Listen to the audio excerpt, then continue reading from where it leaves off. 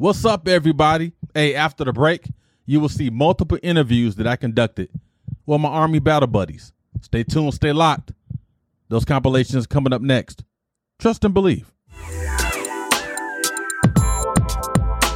You are tuned into episode 133 of the Nomad Cast, where story time is a pastime. I'm your host, Mr. Anderson. Thank you for tuning in today. All right, you got a great show lined up today, as you can see here in the thumbnail. U.S. Army compilation video. 5 interviews that I conducted with my battle buddies, guys and gals I've been stationed with, recruited in the Army, so on and so forth. Definitely was thankful, was honored, privileged to be able to interview and conduct those interviews, because I know everyone is busy nowadays. People are working, people are chilling, so on and so forth. So I definitely want to pay respect to those men and women that allowed me to be able to provide a platform for them to tell their story, their Army story, their life story, their unique story, their stories of failure, their stories of strength. And I tell you, we all serve for the greater good, not only for ourselves, but for others.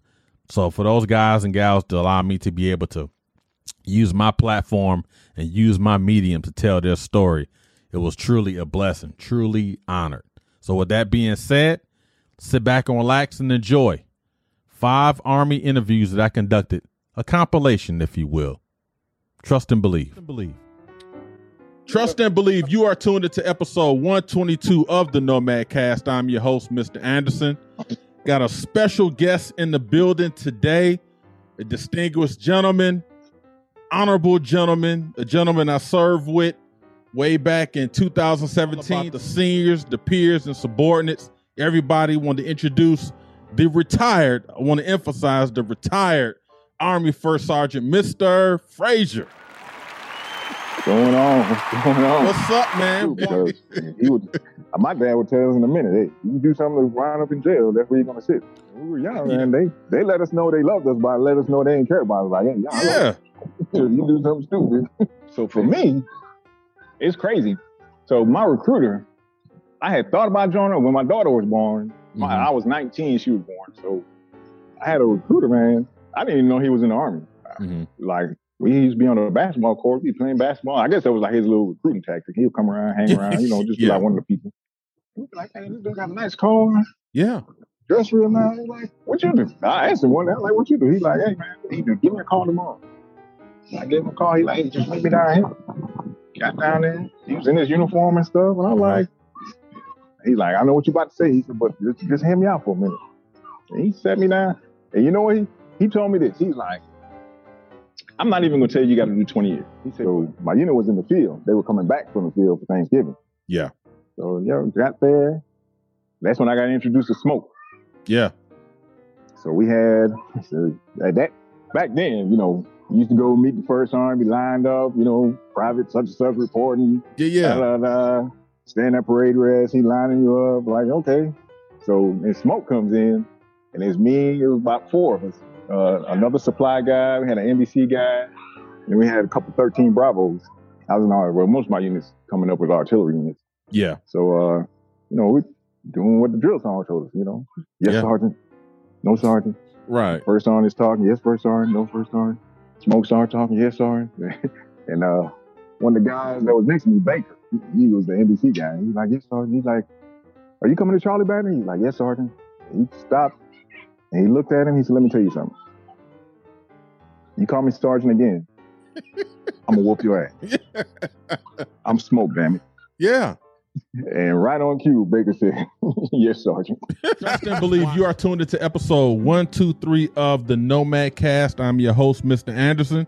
And I have a special guest today, a fellow Detroiter. So that's all love right there. I will tell you just a little snapshot about everything. She was my former future soldier when I was a recruiter in the Army back in Detroit. And I will tell you, she was one of the few future soldiers who did everything they could to attend future soldier training, no matter what.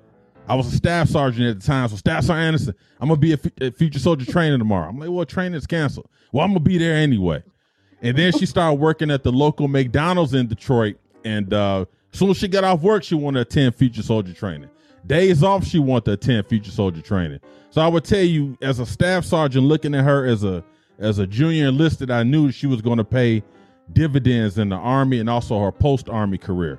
So with that being said, let me introduce former Army specialist, Ms. Jazz, to the Nomad Cast. What's up, Ms. Jazz? Hey, it is I. What's going on? So how's everything been going? It is going one day at a time. Mission first, as the Army would say. Oh, Lord, I'm having flashbacks hearing that. It's like, oh. So how's the family? Good. We are good working through.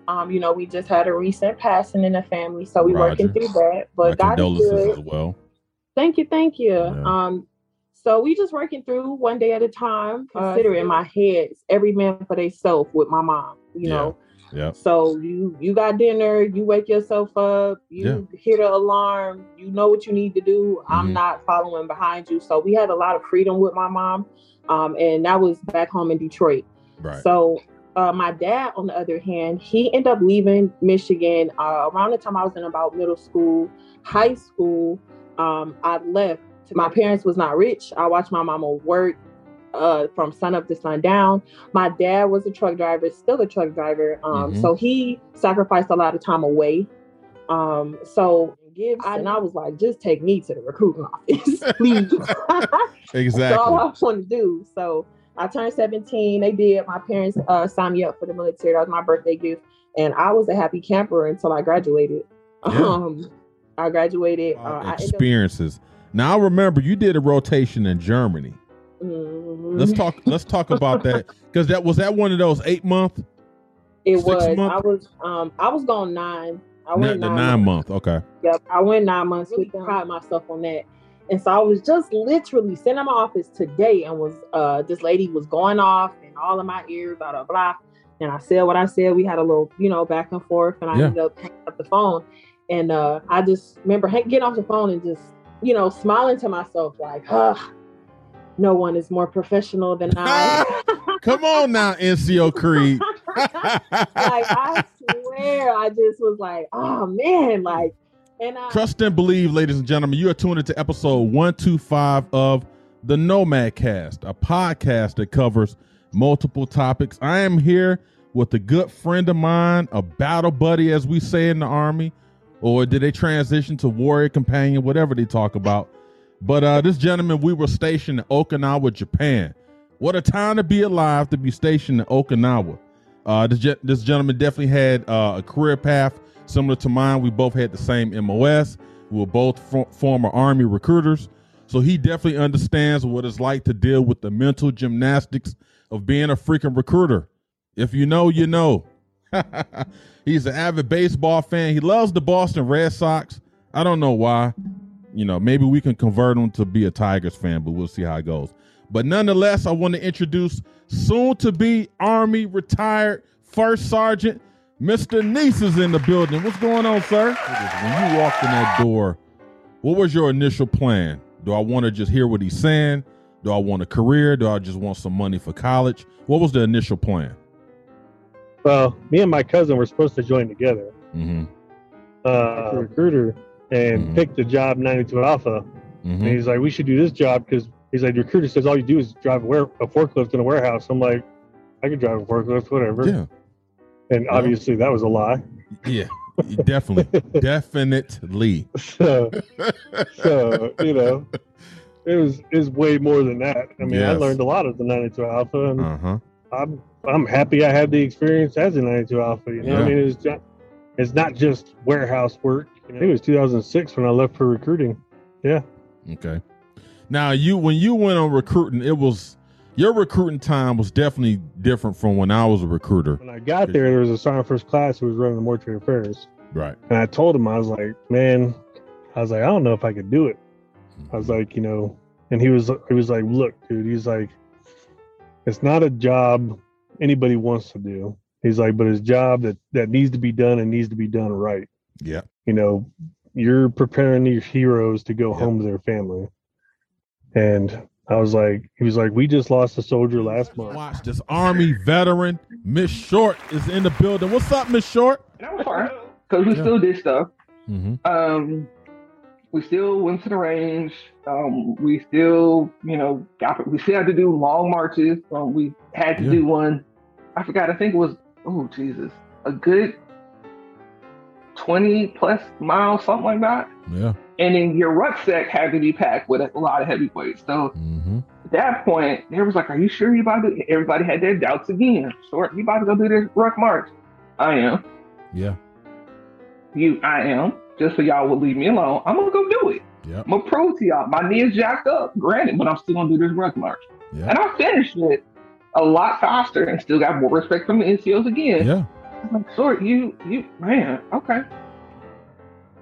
See, I told y'all, I may be busted up, but I'm going to do what I got to do. I'm going to muster through the pain. And that's one of the things the Army military has taught me it gives you so much more tougher skin. Pain and all. It makes you more resilient. It where does. A lot of times, not saying, the lifestyle that we led, we were better than people, but it teaches you to be more resilient because you got your subordinates looking at you, you got your seniors looking at you, and you got your peers looking at you. Yeah, absolutely. Let me introduce y'all, Master Sergeant Zarzar. Master Sergeant, what's up? What's up? I have friends now, and she just like, hey, let me look at your record. She looked at my record and said, hey, change this, do this. Yep. Boom. Class 72. I got selected for Class 72, number 1 out of 340. I'm sitting there like, yo, this is surreal. Got to the academy. Academy is a beast. I mean, total of 10 months, right? Got there. Yeah. I got there in July. The school started in August, and we graduated in June. So about 10 months. My mistake going to the academy, thinking that I'm going to another NCOS school. I know it's a PCS mode, right? Right. Man, I reported a couple of days before the school started. Yeah. But academy overall, the academy was great, man. It's a lot of stuff that we learned over there. It's funny that, you're saying, trust and believe, right? I was saying academy with trust and inspire. Trust and inspire. Trust and inspire, right? Trust and inspire. Man, you talking about 10 months being around NCOs that have all the knowledge, NCOs that have been first sergeants, that think they're the best first sergeant in the world. Yeah. Best master sergeants. Yeah. You competing, it gets so competitive, and you tell yourself, man, I'm not here to compete, right? I'm here to learn. I'm here to build, I'm here to build relationships. I'm here to network.